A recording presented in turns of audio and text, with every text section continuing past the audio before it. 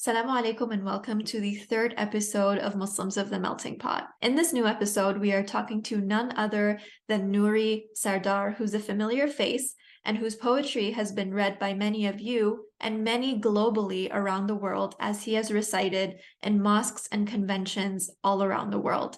Nouri's poetry focuses mainly on the Ahlul Bayt, on divine spirituality, as well as social issues. He has published 5 poetry books so far, and he's also a filmmaker who's created dozens of documentaries tackling issues affecting Muslim communities in the West. Total and complete shutdown of Muslims entering the United States. Because it's the only religion that acts like the mafia. They're not immigrants.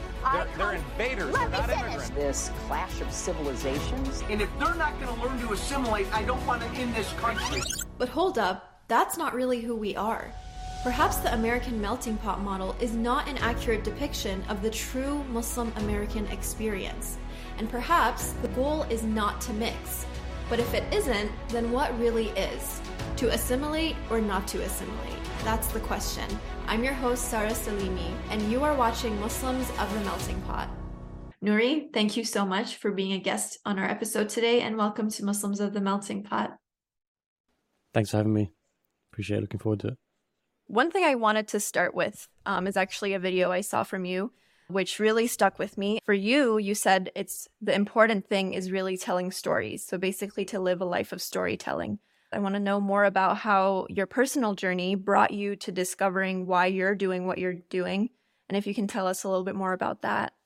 I grew up watching film. That was always my escape. Since I was 4 years old and my parents used to drop me off at my grandparents' house, I'll never forget, they had this old VHS tape of Jurassic Park, and I would basically just watch it over and over again. And the older I get, the more I'd be obsessed with film.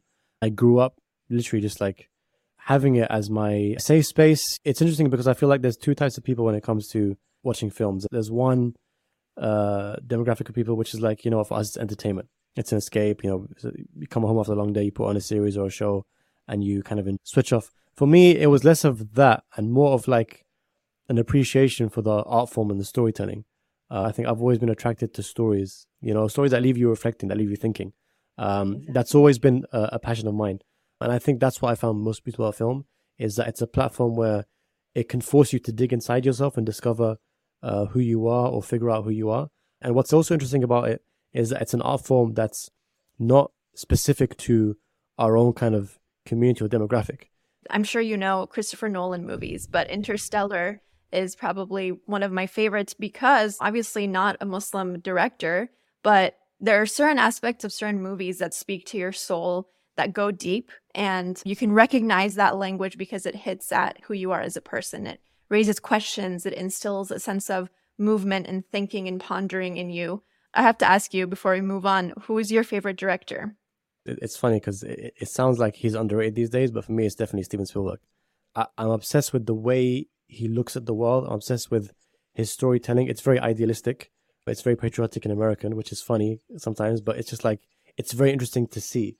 And it's amazing because the guy is 70, almost hitting 80, and still when he makes a film, it's still, as unique and as original as you'd expect a young filmmaker to make a film. Spielberg, he can make Jaws and he can make Saving Private Ryan. He can make Jurassic Park. He can make Schindler's List. His scope of storytelling is fascinating to me. And I think what's also interesting is that when I hear him speak about the way he grew up on film, I see a lot of that myself. I heard recently that he says that when he left watching Lawrence of Arabia for the first time, he said, I sat on the curb and I cried because I didn't think I could make anything as good as that ever. And I feel that all the time. That's something that really I struggle with when I'm watching, films that I love, and I'm looking at the equipment that I have and the budget that I have to work with and the opportunities that I'm given. It really saddens me sometimes that I'm not able to have those kind of opportunities, but I try to make the most of what I can, use the opportunities that I am given to do the best that I can with what I have. It's actually quite nice because it means that the sky's the limit. I want to also delve into another aspect of your career and who you are, and that's your poetry. There's kind of a feeling or a sense of inner reality that usually comes with authentic work that again speaks to the human nature or the fitra, and there are very little words in the English language that can sometimes properly capture exactly what that is. kind of like the feeling you get when you read a line in a book that shakes you to your core, or you listen to poetry that kind of brings out a part of you that you never knew existed, or like a spark or an awakening, a sense of movement and momentum. There's a sense of tangible spirituality that moves people. And I know your poetry for a lot of people has been like that, where even though it's just words, they combine into something very meaningful and instill a sense of life in the reader because of the content.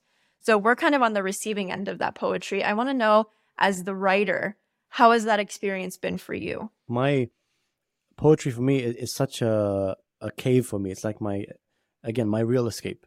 It's a place where I go to escape or be with myself truly. And it's not a space that anyone else can be in, you know? So when someone asks me that classic question, oh, so how do you write poetry? Or when did you start? It's like, my first inner reaction is like, oh, but that's a very private question. This is my personal You're space. being intrusive. Yeah, you're being intrusive. Like, obviously they're not being. And I've learned to kind of like just have a pre-prepared answer, which will kind of please them. But like in reality, it's a very personal thing to me. It's become part and parcel of who I am because I've been doing it for so long. This is basically how I express myself. If I'm going through something, or I'm going through any sort of emotion, be it good or bad, positive or negative, or feeling that I want to serve the Ahl Bayt alayhim salam, that is how I express myself. And I'm very, very lucky. I'm very, very lucky and very blessed because for whatever reason, God has given me a sense of tawfiq with my work that it goes very, very far. Like as a prime example, one of my books, I forget which one it was, I think it was the third one, I think I printed like 100 copies of the book. But I've seen it all over the world. And I don't know how did you get this?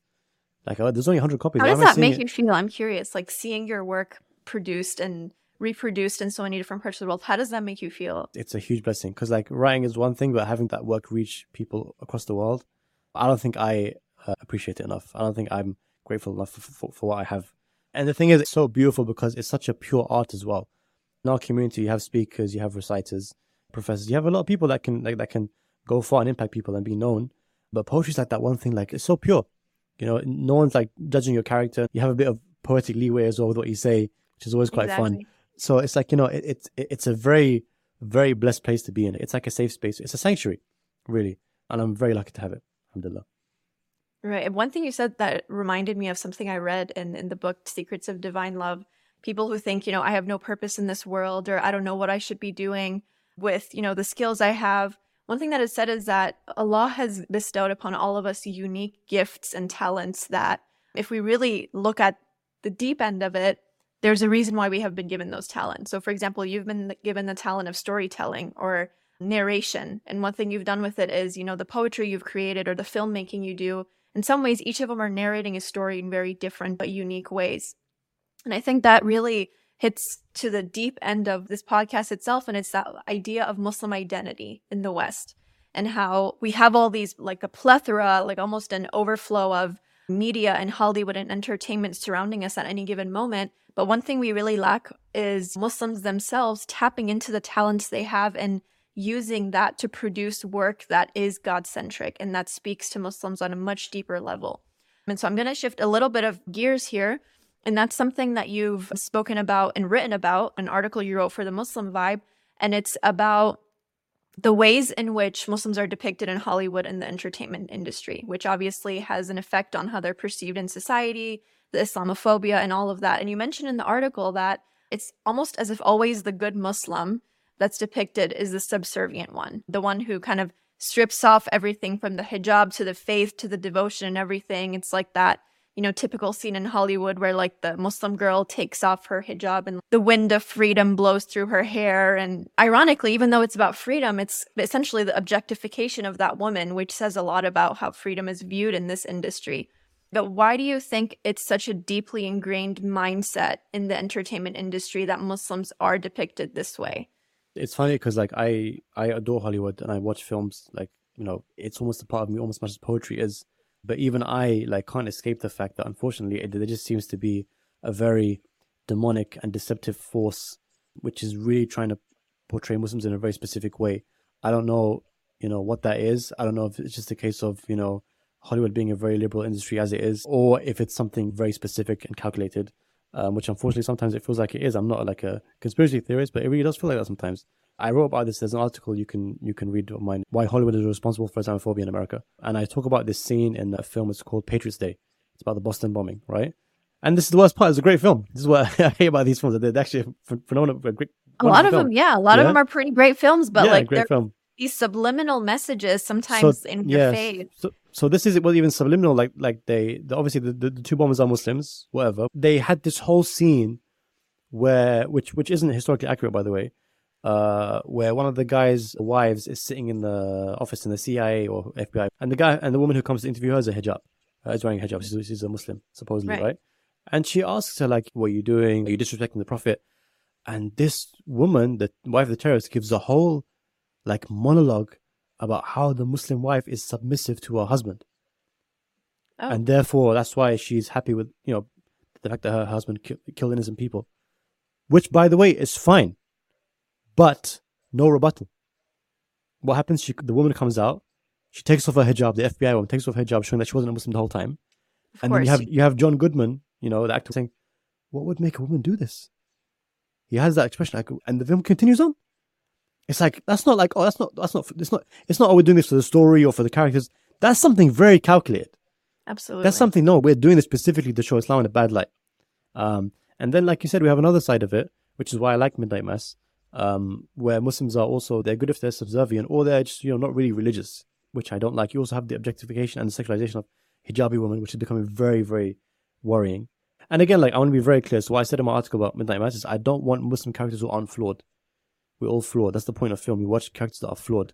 You watch characters that make mistakes. You watch characters that are even not religious. That's fine. I don't care about that. Yeah. But the problem is, it's usually like the struggle is their Islam. Mm-hmm. And usually when they let go of their Islam a bit, they become a hero. And that's what really frustrates me. Yeah, so exactly like you said, that character development a lot of times is focused on the wrong areas. Like you said, it's like the only times, or most of the times, devout Muslims are seen practicing their faith or like saying, Allahu Akbar is right before they're about to like bomb a place. Yeah, so like, because I remember I was watching United 93. It's about the plane that crashed on 9/11 into the one when the passengers took it over. I watched the first 5 minutes of this film. It starts with the adhan, they're praying, and it's like they dedicate 5. I had to turn it off. I was like, this is nonsense, absolute nonsense. And I think another aspect that leads us into the next question is also one of the reasons why maybe we have a lot of that negative perception about Muslims. And I would say, especially for Muslim girls, I think seeing a lot of the ways in which Muslim women are represented a lot of times contributes to the doubts they have about their faith, because they see that, oh, if I'm normalizing everything that's being normalized in this show, and there's a lot of Muslim girls doing it as well, I'm going to feel left out if I'm not also moving along in that same direction. And I think one of the reasons this might be happening is that we do have a lack of Muslim directors and Muslim filmmakers. I'm not saying at the level of Hollywood, obviously, but even just the bare minimum of having filmmaking and media and, original content created that does show it the right way, that does further the true Muslim narrative in the right ways, in creative, entertaining, but also accurate ways. Do you think that that's possible? And what are some ways you think that Muslims can reclaim that narrative? Yeah, it's very possible, and it's much needed as well. There's a few up-and-coming filmmakers in our community that I've seen. I can't name all of them. And it's really wonderful to see. I would like to see us move into Hollywood and move into the professional world, because I feel like, and this is a big discussion in and of itself, we're very good at doing work within our own circles, which is good. But the problem and the challenge with it is always going to be that you're limited, because you're A, preaching to the crowd, and you're B, working with budgets that are not good enough. The biggest challenge with it is that you're not working to an industry standard. Right. And which is the reason now, for example, when I'm doing work for clients now and they're from our community, it's, oh yeah, just turn up at 5 p.m., we'll start recording at 5:10. It's like, no, bro, I need to come and scout for a day. I'm bringing 10 bags. I need 3 hours to prepare. Our awareness to how professional productions are actually done outside of our community is very abysmal. What I would rather do is work to a professional standard and then come back and just do the things that I believe are for religion or storytelling in our community for fun. And that's one of my biggest lessons, Yeah. I do get it in that sense, but one thing I want to ask you is kind of the nature of, I wouldn't say just Hollywood, but the entertainment industry, the music industry, industries that are kind of solely led as a business, and kind of money is the first line of priority that comes with them. I do agree that Muslims should get high up there. But a lot of times what we see is that the higher you move up, the more you have to compromise, whether it's your values or what you stand for, or, budgeting starts to change loyalties for a lot of people, because it's like the direction that these movies are going in has a lot of the influence comes from who's paying for it. What's something that you would say to that? I think it's important for Muslims to be present as well in Hollywood, but do you think there's more impact or value in kind of joining an industry that probably will never change its direction in terms of morality or the business-oriented mindset? Or do you think there's more impact in something that's possibly lower scale, but more moral and virtuous and principled in nature? So it's actually quite funny because when they passed the, I think it was the Gay Marriage Act or something like that, they asked Joe Biden, like, what changed your perspective on homosexual relationships? And he said, Will and Grace. Will and Grace is a sitcom, that we all seen it on TV growing up. And I remember Raza Hassan was saying this. He's like, everyone laughed at him. Joe Biden being Joe Biden, but he was 100% right. It's work like that makes actual impact on the perceptions of actual Americans. That is true. 100 million people watched Big Bang Theory, for example. You put Muslim characters in that show, they're going to change their perceptions. Now, in terms of how we do it and compromising, I feel like all that talk is secondary, because I feel like growing up, if I had seen Muslim characters in Jurassic Park and films that I love, I would have a very different perception of myself, let alone me as a non-Muslim having a different perception on Muslims. Again, I'm saying as someone who's worked in religious media all our life, it's good work. It's very good work. It can have impact, but you cannot match the impact that you can have in mainstream media. I also think that we think of, the Hollywood industry as this big devil, but it's like, it's a very complicated, huge industry. You have indie films, you have blockbuster films, there's a million production companies, there's a billion producers and filmmakers all doing their own thing and making the stories they want to tell. And I feel like if as a Muslim, you're showing your value as a filmmaker in a world that's driven by money, as long as you can make the business money, I don't think they're too worried about pushing agendas. And the more voices you have, the more you push a narrative to one way. And we're seeing that there are a few like Muslim filmmakers in Hollywood that are just making stories, not necessarily Muslim stories, but the fact that they're there, I think, is very important. The fact that they're working to an industry standard and have platforms that are seen by the world, I think it is very important. I'm not saying like community-led work is not important. I think it very is. It is. I used to work at Muslim Vibe. I worked at Ahl TV. I've done my time, is what I'm saying. I get it. But like, there's also a conversation of, okay, if we spent 7 years doing that, imagine I spent 7 years trying to get into Hollywood instead. I think about this a lot. Yeah. I was like, imagine where I'd be now and what impact I could have.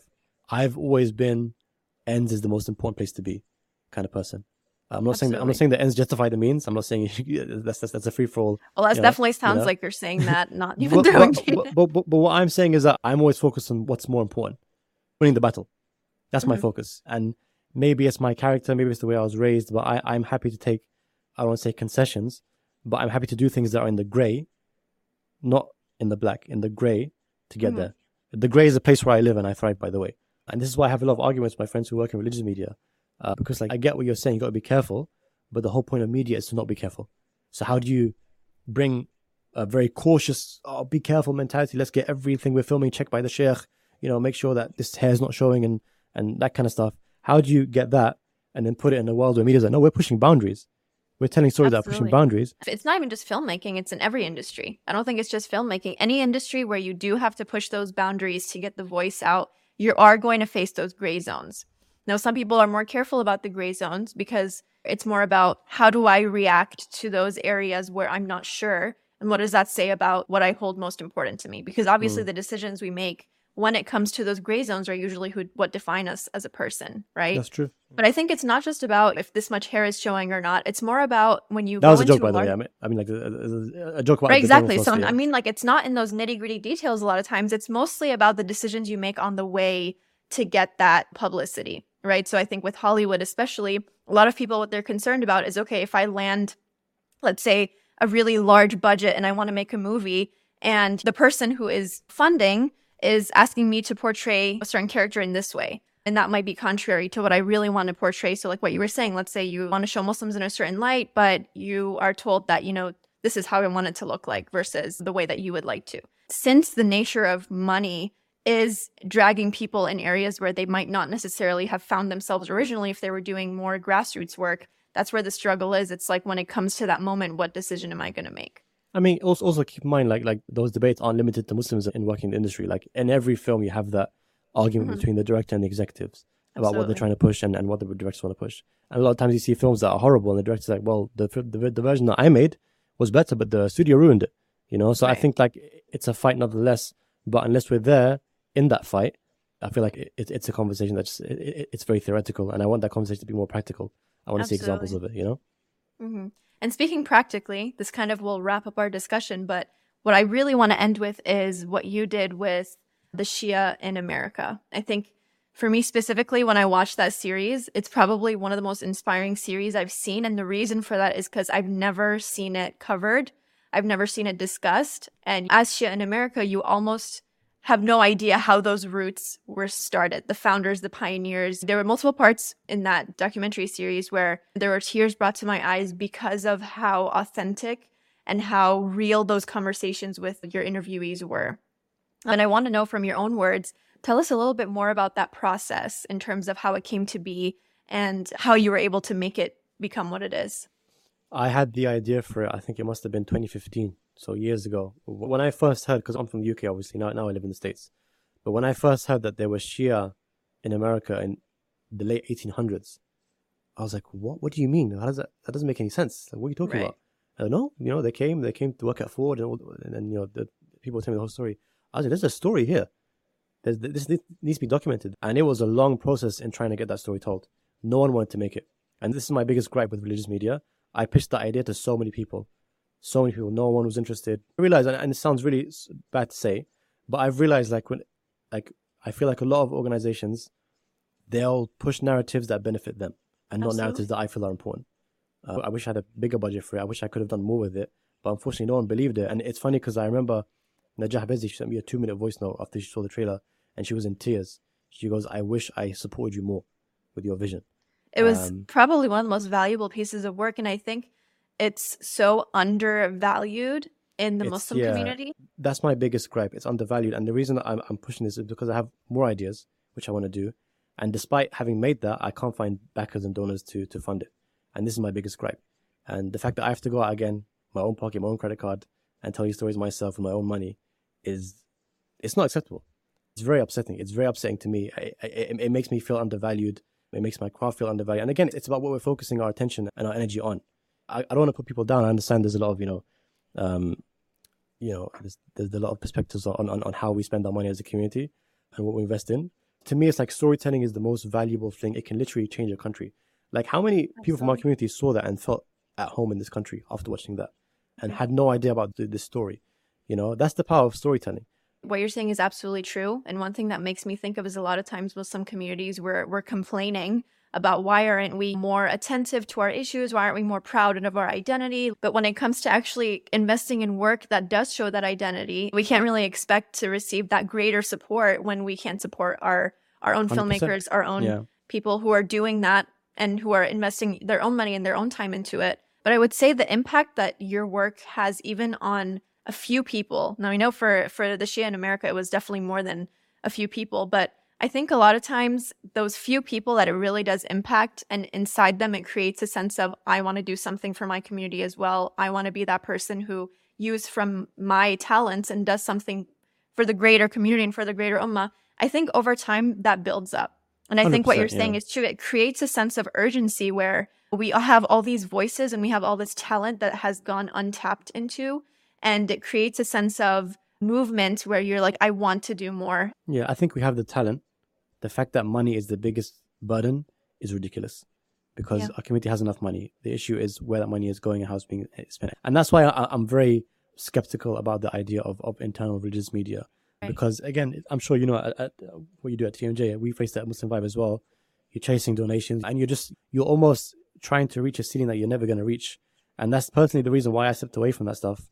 And just, decided to work on stuff that I enjoy and commercial work because I'm like, I've served my dues. I worked at LBA TV for 7 years. I worked for my 5 years. I think it's time for me to work. We're going to see you on Hollywood soon, probably. That's what you're trying to tell us. I don't know about that. The thing is, like, for me, religious work, and again, this whole conversation, is I've pushed that to a passion as opposed to a way of life. Is that good or bad? I don't know. It's a debate. But I'd rather be in a place where I'm doing commercial work, where I can fund myself, and then on the side I can do religious work for fun. and not have to chase, donors and beg organizations to fund it. It's important because there's so much creative talent in our community. And the most important thing, I think we need to reframe the way we look at media. Yeah, exactly. And I see that a lot in what you mentioned about mosques and youth groups especially, is that a lot of times we're forgetting that our real investment into the future are the youth of our centers. And they have so much of that talent where if we're not supporting them, and if we're not, as mosque leaders and community leaders and youth group leaders, investing in the talent that our youth and our community members have, they will take their talents somewhere else. It's not going to help the community grow. They will take their talents where they feel that they're more appreciated and more seen and more, helped and, contributing to their own professional and personal growth. And I think that's an area our communities are not doing very well in. What do you think can change that? Just look for your khair and chase it. If your community is not supporting you, find someone who will. Even me, for example, as someone who recites, like for a while, I felt like I wasn't being given opportunities to recite in certain places. So I started posting on Instagram more. I started, using what I have at my disposal, my social media, for example, the fact that I can make tracks or make videos myself. I use those talents to push out my art. And I see khair in that, which is better for me because I don't have to rely on anyone. That's the reason I don't work for a specific organization, but I freelance because I have one connection to one provider, and that's God. That's it, no one else. I'm not relying on a salary to pay me. I'm not relying on a company to pay me. I had this conversation with God the other day, and I can't believe I'm saying it on your podcast, but I was like, you know what, God, I'm done chasing money. You're paying me now. This is a contract between me and you. You're going to pay me. I'm not chasing you again. You pay me, and that's it. Khalas. So I can do things that you want me to do. That's it. I'll get the projects that you want me to take. And that's where I am right now. I'm like, I'm just surrendering myself to God's plan. And that's how you're going to live a very content and happy life. I don't have a message for communities that are undervaluing people because unfortunately, if you're going to undervalue someone, I can't help you. No one can help you. You do what you do. The people with talent are going to succeed whether you support them or not. Yeah. The only question you have is whether or not you want to be on their journey with them. That's it. So one last question, and that's about especially youth who are looking to get into careers that are in filmmaking, journalism, anything creative related. A lot of times the kind of dilemma that they face is exactly what you said. The funding, the money, they want to do really good, meaningful, valuable work, but they don't find that the audience or the support is there for it. So for people who want to go into these careers, what would you say should be the most important things they look into or think about? So a few things. One, I would say is we're in a very lucky time where you don't need a lot of money to create. Cameras are very affordable. You can shoot things on your iPhone. All you need to do is focus on making sure it's of a certain standard. I feel like as the way we look at media and film, I feel like we need to take our minds out of the East and put it into the West. Like one prime example I'll give you is any film you've seen, for example, about Karbala that's been produced in the East. God bless their work. But think about the cinematography of it. It's a bright sunny day. Everyone's wearing bright green clothes. It looks a bit... Now compare that to a battle scene in a film you've seen on Netflix. Think about the dust that flies everywhere, the darkness of it, the smoke, the blood. War is a very dark, claustrophobic thing. That's how Karbala should be depicted, right? Yeah. So what I'm trying to say is put your mindset, number one, into the Western mindset. When it comes to media, I say that time and time again. Regardless of how you see yourself in your identity, if you're making media in this country, you need to put yourself into a Western mindset because you have to compete with industry standard. The third thing is watch as much film, TV, and documentaries as you can. I think that's very important. There's a lot of times I want to go on courses and stuff like, my best course is Hollywood. Let me watch Better Call Saul again. Let me look at the lighting. Let me look at the storytelling. Let me look at the way they frame the characters. Let me watch this show. Let me see how they're lighting it, how they're framing it. Let me learn from that, right? And the last thing I would say is everything's on YouTube. Everything. You want to learn how to use a camera, how to use a lens, how to tell a story, how to write a script. You can find everything on YouTube. Just spend hours on YouTube, hone your theory, and then hone your craft through your practice. Thank you so much. I really appreciate your time for being with us on this interview. I think what you said, especially for the youth, I think for people who are looking to get into this field is really valuable. And inshallah, we will see the fruits of all of this in the near future. Thank you, Sarah. Appreciate you. And thank you all for joining us in this third episode of Muslims of the Melting Pot. We hope you benefited from the conversation, and we look forward to having you join for future ones. Assalamu alaikum.